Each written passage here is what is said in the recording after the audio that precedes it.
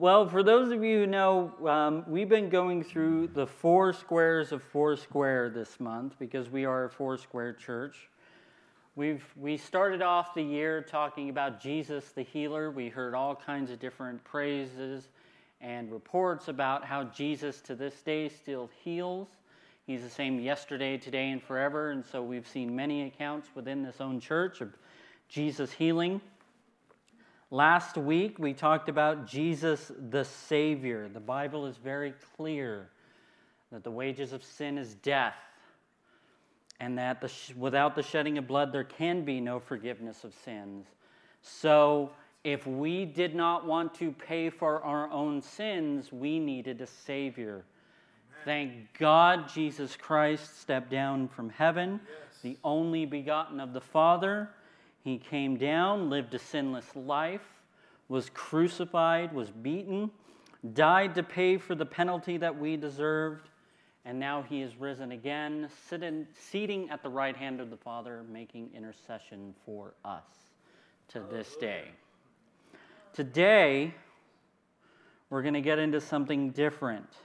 Because again, we're a little bit out of order. If you look in the back, we have the 4 squares. We talked about Jesus the healer, Jesus the Savior. Today we're going to be talking about Jesus, the Baptizer of the Holy Spirit. Now there are some who have no idea what I'm talking about. There are some who instantly hear Baptizer of the Holy Spirit and think we're going to do some holy rolling today. We're not. This is, huh? Calm down, Dave. But before we get into the baptism of the Holy Spirit, I feel we should talk about the Holy Spirit himself. Because there is a lot of misconceptions about the Holy Spirit. Because it's important to know that who Jesus baptizes you with. Now, it says in the Bible that John the Baptist baptizes us with water. But Jesus, in fact, baptizes us with fire and with the Holy Spirit. But we need to know who that is, because there is a lot of misconceptions. So look, 1 Corinthians 12, 1 through 3. Let's see if this works. Yay. Now, concerning spiritual gifts, brethren, I don't want you to be ignorant. You know that you were Gentiles, carried away to these dumb idols, however you were led. Therefore, I make known to you that no one speaking by the Spirit of God calls Jesus accursed. And no one can say that Jesus is Lord except by the Holy Spirit. Okay, here's the deal. This passage that I just read in 1 Corinthians, Paul is about to go into the spiritual gifts of the Holy Spirit. But he doesn't start with, you're going to prophesy, you're going to this, you're going to that. He starts with, only by the power of the Holy Spirit can someone say Jesus is Lord. The whole point of this is, the Holy Spirit is in direct connection with and always points to Jesus Christ. And because he will always lead you to him, he will give you the ability to declare him Lord. Thank you, Jesus. This is a complete contrast to most other religions. During Paul's time, when paganism was very prevalent, temples were built basically on deception. I've seen documentaries of there was a statue of a particular god or goddess, and if you put a coin in as tribute to that god or goddess, they actually made a mechanism to where the statue would move and turn around, and it would deceive the people into thinking, oh, the god or goddess must be very pleased with what I'm doing. It was a very ignorant way of teaching the masses because it was a deception thing. Everything was so secretive and mysterious, and you needed priests and priestesses to manipulate the people, and because the people were so common, you couldn't possibly know the god or goddess yourself. But Paul here is stating the exact opposite, and the fact that God wants us to know him, and he gives each individual the ability to know him and reveal himself to him by the power of the Holy Spirit. Look at John 15:15. No longer do I call you servants, for a servant does not know what his master is doing. But I've called you friends, for all the things that I've heard from my Father, I have made known to you. Everything is open. There is no mystery. Just because I'm standing up here as a pastor and teaching the Bible does not mean I have mysteries that you could not possibly know. Everything that I have, as a matter of fact, is the exact opposite. The Bible teaches that I have to be completely open and honest with you and give you the full counsel of the Word of God, because I will be judged more harshly. And so if I'm not giving you everything that God has called me to give you, then I'm in trouble. So God wants us to know Him. And through that, that's the power of the Holy Spirit. In the church today, as I've seen it, we either have a misunderstanding of Him, intentional or not, and we have a downright, sometimes some churches have a dismissiveness of the Holy Spirit. We don't talk a lot about the Holy Spirit. As a matter of fact, here's the Foursquare statement of faith. He's the third person of the Godhead, the Spirit of the Father shed abroad, omnipotent, omnipresent, performing an inexpressibly important mission upon the earth, convicting of sin, of righteousness, of judgment, drawing sinners to the Savior, rebuking, pleading, searching, comforting, guiding, quickening, teaching, glorifying, baptizing, and imbuing with power from on high those who wield to His tender ministrations, preparing them for the great day of the Lord's appearing.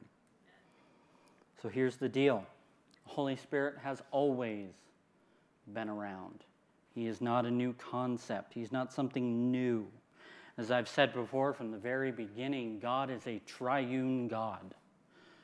He is three in one: God the Father, God the Son, God the Holy Spirit.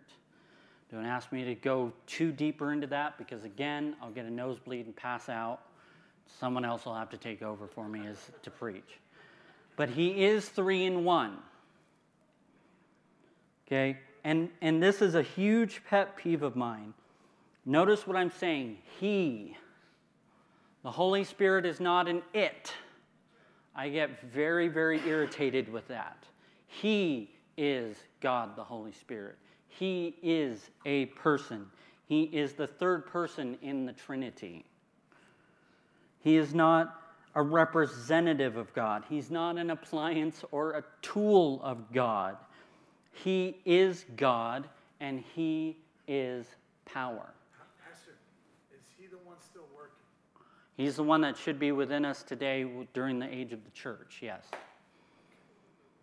So, again, this is why it is such a huge deal for those who believe that we are, in fact, the temple of the living God, when it says the Holy Spirit will be in you. This is why Paul says that we are the temple of the living God. Look in 1 Corinthians 6. Or do you not know that your body is the temple of the Holy Spirit who is in you, whom you have from God, and you are not of your own? For you were bought at a price. Therefore glorify God in your body and in your spirit, which are God's. So again, buildings are nice, but God does not live here in Liberty Church at 3855 South, 500 West. He doesn't, I've said this before, He doesn't twiddle His thumbs after we're done here on Sunday and go, gee, I hope they come back. He lives within every single believer. God the Holy Spirit is within us.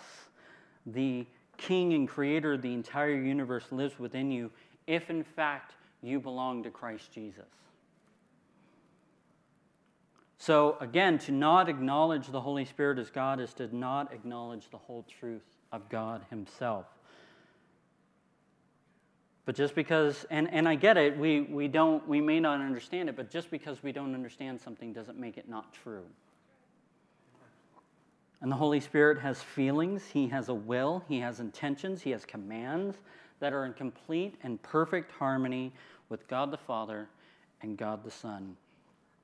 I read a book on the Holy Spirit when I first got saved, and this is what Billy Graham writes in his book. There is nothing that God is that the Holy Spirit is not.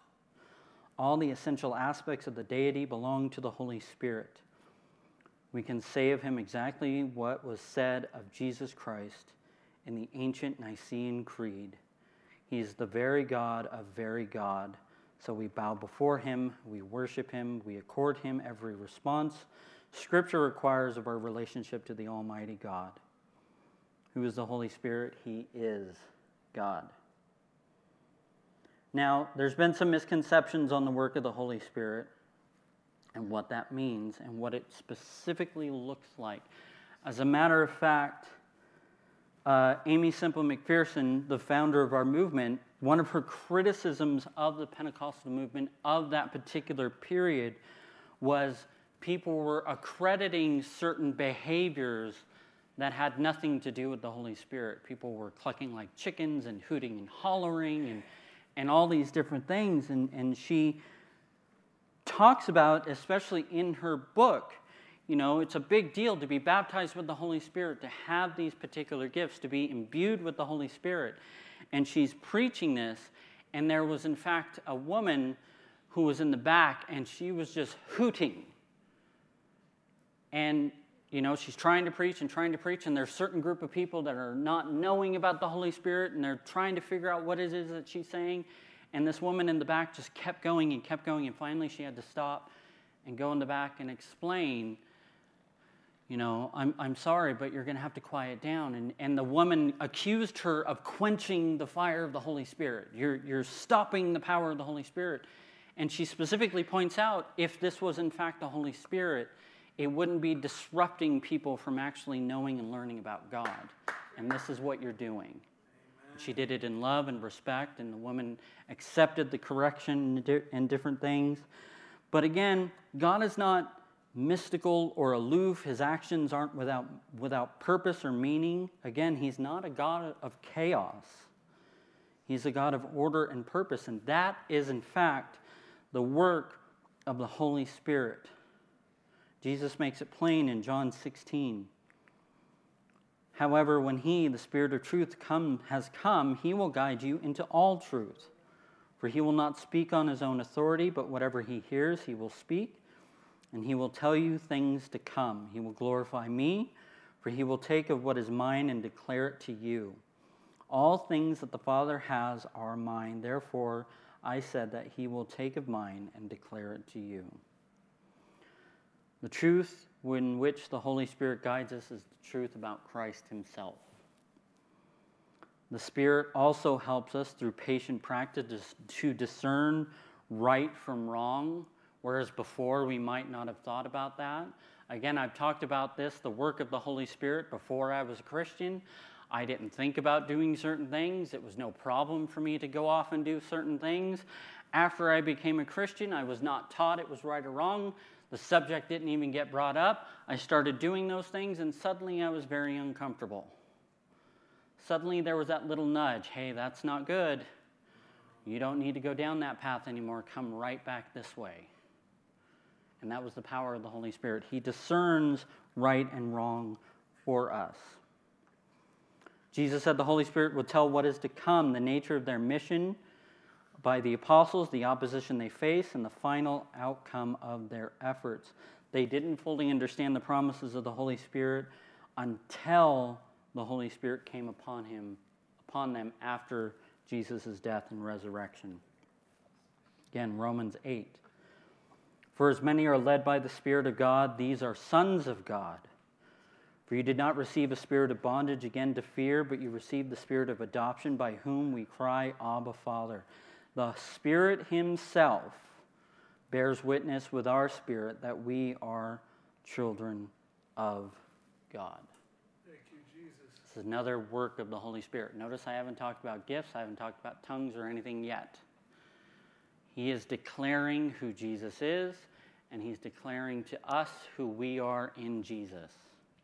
This is the work of the Holy Spirit. When a person becomes a Christian, he or she gains all the privileges and responsibilities of being a child in God's family. We may not always feel as though we belong to God, but the Holy Spirit will always be our witness. His inward presence reminds us of who we are and encourages us with God's love. And of course, he bestows gifts upon us to carry out his will and purpose for the church. Reliance on the Holy Spirit is key in a Christian's life. This is why Jesus said in Acts 1, "But you will receive power when the Holy Spirit has come upon you, and you shall be my witnesses in Jerusalem, in Judea and Samaria, and to the ends of the earth." Before this, Jesus said, wait. Stay in the upper room, pray, and wait until this power comes upon you. Then go out and preach the gospel. Because it should never be about our own efforts. The believer is never left to our own resources. It's not God saying, you've just got to figure it out, good luck. He comes upon us, and we are completely and irrevocably reliant on the Holy Spirit. Everything Jesus commands us to do, calls us to do, requires the power of the Holy Spirit. I've talked about this before. Jesus says, be perfect, as your Father in heaven is perfect. Again, that can only be met by Jesus' sacrifice on the cross, and now is making intercession for us on our behalf. We are only perfected in Him. Jesus specifically says to pray for those who persecute you. The whole concept of stories about Paul and them being in prison and singing praises to God and then praying for and helping those who persecuted them can only be done by the power of the Holy Spirit, because I can't do that myself. You can't do that yourself. Our human nature requires that we get even, that we are filled with hatred towards those who have hurt us. But it's only by the power of the Holy Spirit that we can do the things that Jesus has called us to do. A gospel with no emphasis on the Holy Spirit is flat. We think what's really going to draw people to God are those churches with lots of entertainment or makes people feel good or feel spiritual. Churches that may even appeal to certain demographics. All of these things are based on flesh ideas. And that's why a lot of churches seem to have power behind them. Because it's man-made ideas trying to get people to come and be entertained and fill up seats and look how great we're doing, look how many people are coming, all those different things. As a matter of fact, Paul talks about this in 1 Corinthians 2.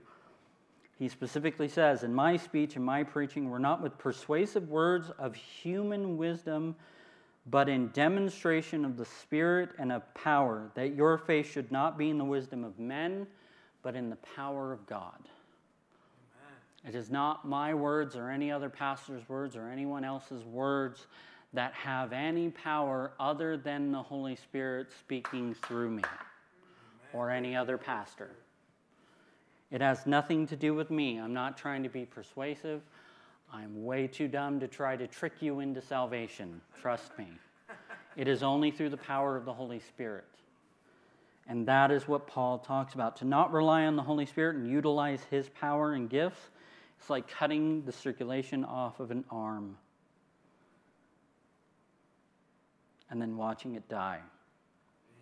In order to receive the power of God, you don't need a religious formula. There's not a ritual to this. But what you need is a relationship with the person. Again, it's all about the person, Jesus Christ. The person, the Holy Spirit.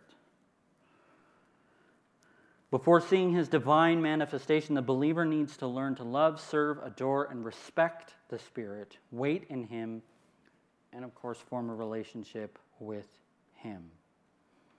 Again, the whole idea is in John 4. But the hour is coming and now come when the true worshipers will worship the Spirit and in truth. For the Father is seeking such to worship Him. God is Spirit, and those who worship Him must worship in spirit and in truth. As we're talking to the Samaritan woman, she said, hey, we Samaritans, we believe that we worship over here. You Jews say we should worship over there. Jesus says, not about the address. It's about God is Spirit. You must worship in spirit and in truth. He goes where you go. It's not where you worship that counts, but how you worship. Is it in fact in spirit and in truth? Because there's no doubt that in the church, a life filled with the Spirit actually should be the norm. The filling of the Spirit was even a requirement for serving in the church. Without a life full of the Holy Spirit, it is impossible to build the body of Christ, and we actually end up limiting God's work in our lives. That is what it means to be baptized with the Holy Spirit. This is what Jesus meant when he said that we will, in fact, receive power. Okay. Here's the four-square statement of faith about the baptism of the Holy Spirit. We believe that the baptism of the Holy Spirit is the incoming of the promised Comforter in mighty and glorious fullness to imbue the believer with power from on high, to glorify and exalt the Lord Jesus, to give inspired utterance in witnessing of him, to foster the spirit of prayer, holiness, sobriety, to equip the individual and the church for practical, efficient, joyous, spirit-filled soul winning in the fields of life. And that this being still the dispensation of the Holy Spirit, the believer may have every reason to expect his incoming to be after the same manner as that in which he came upon Jew and Gentile alike in Bible days, as is recorded in the Word, that it may be truly said of us, at the house of Cornelius, the Holy Spirit fell on them as on us at the beginning. Now again, it's not just about speaking in tongues, though that is part of it. Speaking in tongues is part of it. As a matter of fact, most Pentecostal churches, we are a Pentecostal church, we will point to Acts 2:4, and they were all filled with the Holy Spirit and began to speak with other tongues as the Spirit gave them utterance. Okay, again, we believe Jesus Christ is the same yesterday, today, and forever, so we still believe that that is true today, because Jesus specifically said, Mark 16, and these signs will follow those who believe. In my name they will cast out demons, and they will speak with new tongues. Now, there's different versions of this. A lot of people talk about the gift of tongues. There's a gift of tongues where you speak in a human language that you've never known before. All of a sudden, you're speaking Vietnamese because God utters you to speak Vietnamese. There's the prayer language. There's all kinds of different things. But it's not what people think. Because, I mean, for most people, and I don't know many of you out here, but what is the first thing that you think of? What is the first thing that comes to mind when you hear Pentecostal church and speaking in tongues? They're making it up. It's loud. There's people yelling. There's a cacophony and chaos and people just screaming and all these different things and falling on the floor. That is what most people think of. And again, this is exactly what Sister Amy fought against during her time while she was at the church. She fought against this because she expressly said, God is God, not a God of chaos, this is a God of order. That's why I usually, when I tell people about Foursquare Church, I describe Foursquare Church, we are Pentecostal light. We believe in the gifts of the Holy Spirit. We believe in speaking in tongues, but we also believe that it needs to be tempered with order. Amen. Where's that a sign of the church? Paul even talks about this. 1 Corinthians 14. Therefore, if the whole church comes together in one place and all speak with tongues, and there comes in those who are uninformed or unbelievers, will they not say that you are out of your mind? This is what Paul talks about. This is the issue. I've specifically had this experience, and I believe I've talked about this before. My very first experience in a Pentecostal church, I was about 13. It was a Wednesday night. I was with a buddy of mine. He said, hey, my mom, I got to go to this church. I got to go to my church. My mom's making me go to this church, and then we'll go hang out and do whatever we got to do. And they were Pentecostal heavy. And people were flopping they fell down on the floor, which is perfectly fine. But they were yelling, they were screaming, they were running, they were clucking like chickens. And it seemed as someone who did not know what was happening, no one explained it to me. Again, I told you guys last week, I was a little Catholic boy. I was an altar boy. And they were telling me this was the Holy Spirit. And I was like, no, you need an exorcist. You need a holy water. You need a priest. You need all these different things. And it was just, to me, it was utter chaos. I didn't know what was happening. It terrified me. I never wanted to have anything to do with that stuff again. And again, yeah, I'm like, come, please, come quickly. No. But again, there is a biblical way of speaking in tongues during church. Again, God is a God of order. God will move. The Holy Spirit will move and give you utterance to praise God, to worship Him. You know, we're used to a Pentecostal church. There's a lot of amens. There's a lot of hallelujahs. Believe me, it's in stark contrast. I started off in a Baptist church after I became a Christian, and they're real quiet. Very, very quiet. You can almost hear the kids in children's church cough. It was so quiet. But the Holy Spirit, again, He does not cause chaos. As a matter of fact, there's one instance where Paul talks about the Holy Spirit giving utterance in tongues in 1 Corinthians 14. If anyone speaks in a tongue, let there be 2 or at the most 3, each in turn, and let one interpret. But if there is no interpreter, let him keep silent in church, and let him speak to himself and to God. I'll explain this later, but if you're in here today and you're praying and you're worshiping and you're glorifying and praising God, suddenly you start speaking in your prayer language, there's nothing wrong with that.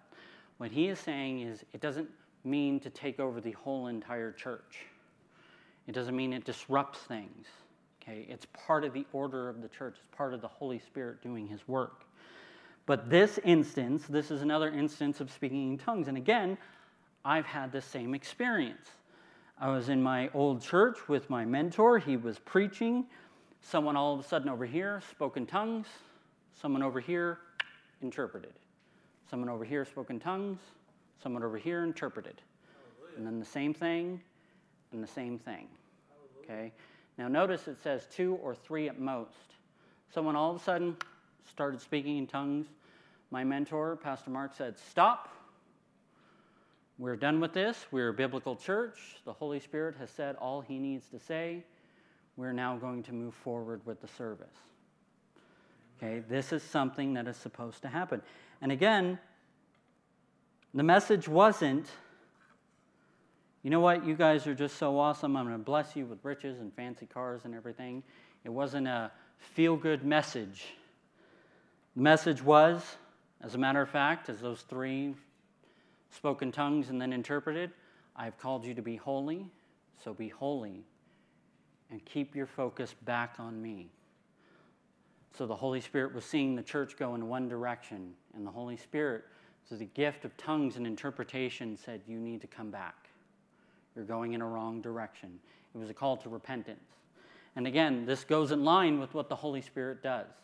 He leads us into truth. We were going away from the truth. There was something going on with the church. We were going this way.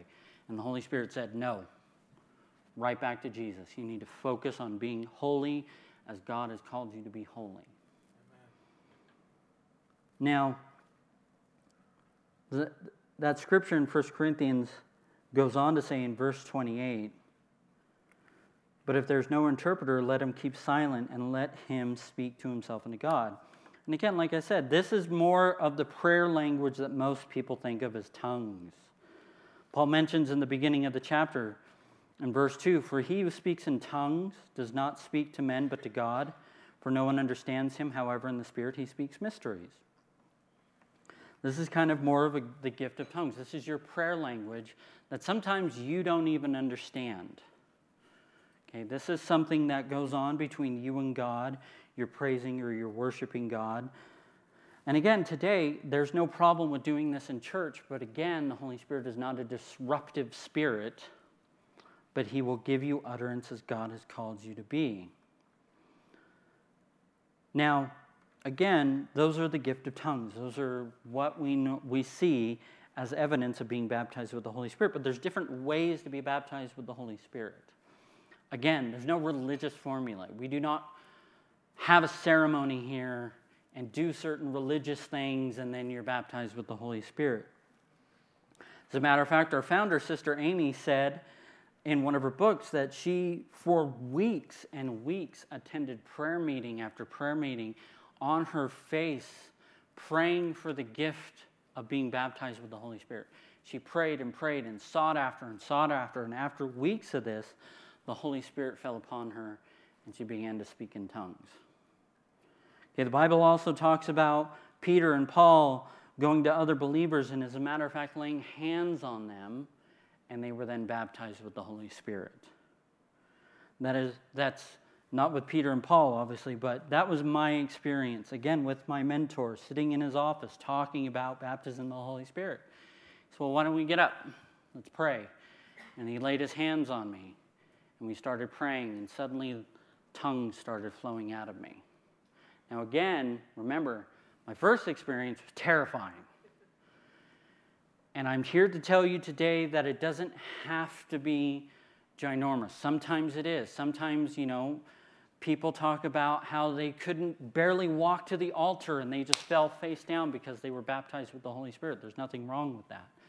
My experience was a little bit more quiet and gentle because I think the Holy Spirit knew my personal experience.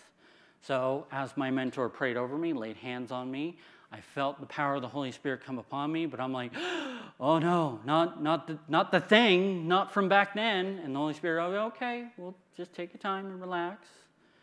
And then it finally just gently and quietly. I didn't yell, I didn't scream, I didn't fall on my face. It was the most gentle, quiet, calming, loving experience with God I've ever had. And it just spoke in tongues, and that was the end of it. Being baptized with the Holy Spirit. Again, there's different ways. But again, baptism of the Holy Spirit isn't just about speaking in tongues. As a matter of fact, there's another way where Peter talks about how he was preaching to this group of people, and suddenly the Holy Spirit fell upon them. And they were speaking in tongues. They were baptized with the Holy Spirit. But it's not just about speaking in tongues. It is the power to effectively and fruitfully preach the gospel and live out the Christian life. There's a quote that I like to read. The only problem with it, I had to change it because it calls Holy Spirit it. Irritates me. But I like this quote. The Holy Spirit doesn't just make you dance and speak in tongues.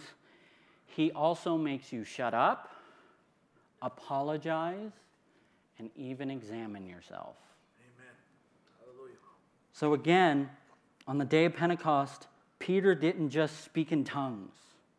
Where once he cowardly hid in the upper room after being baptized with the Holy Spirit, he boldly steps out to a crowd of people and proclaims the gospel to them, openly and honestly and effectively, to the point where 3,000 people were saved. That is the baptism of the Holy Spirit. He gives words when we are otherwise speechless, when we have no words of our own. Again, he convicts us of sin. He never condemns. There's a difference between conviction and condemnation. I want to make sure we're aware of that. The Holy Spirit will never condemn you. He will never, if you are in Christ Jesus, he will never say you are unsaved, you're evil, you're completely damned. But the Holy Spirit will, like I've spoken about in my own personal life, will convict us of our sin. You know that's not right. You know that goes against Scripture. You know that that is a path that leads to death. Come back to the path that leads to right. He will always lead you to repentance. And he will remind us of the things of God and will always, always, always point out and glorify Jesus Christ and remind us of our place in him and always help us in our weakness.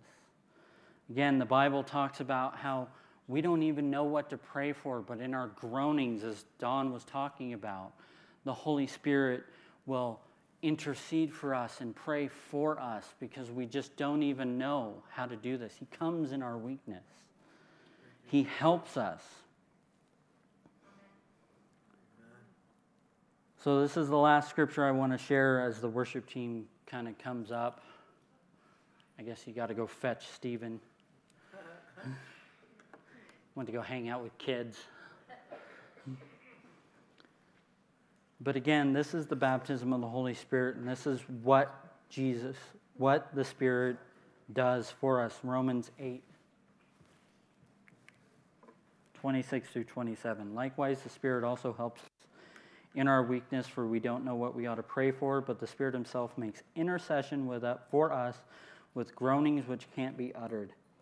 Now he searches the heart and knows what the mind of the Spirit is, because he makes intercession for the saints according to the will of God. So this is the triune God working together for us.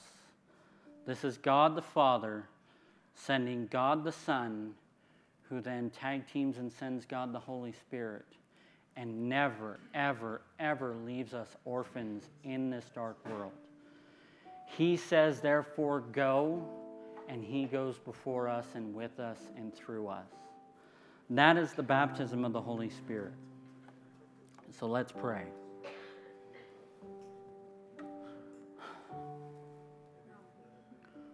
Holy Father, I thank you for the ability to even approach your throne by the sacrifice of Jesus Christ. And I thank you, Father, for the intercession of the Holy Spirit that tells my spirit that I am yours, and that whoever knows Jesus Christ is yours. Holy Spirit, I thank you for your presence. I ask you to do a work in us according to your will. Strengthen us and guide us and help us in our weakness so that we can effectively live this life that you have called us to live. I thank you, Holy Spirit, that you are in my life through Jesus Christ. Amen. I thank you for your guidance. I thank you for your love, and I thank you for your grace through Jesus. Help us to remember that you always point to our Lord and Savior, Jesus Christ, because without Jesus, we are nothing. We ask you to bless everybody here, lead them and guide them and help them, strengthen them in their weakness. And Holy Spirit, help us to remember that you are God, the Holy Spirit himself, working in us. And we thank you for that miracle that Jesus makes us so clean that God can live in us. Thank you. In Jesus' name, amen.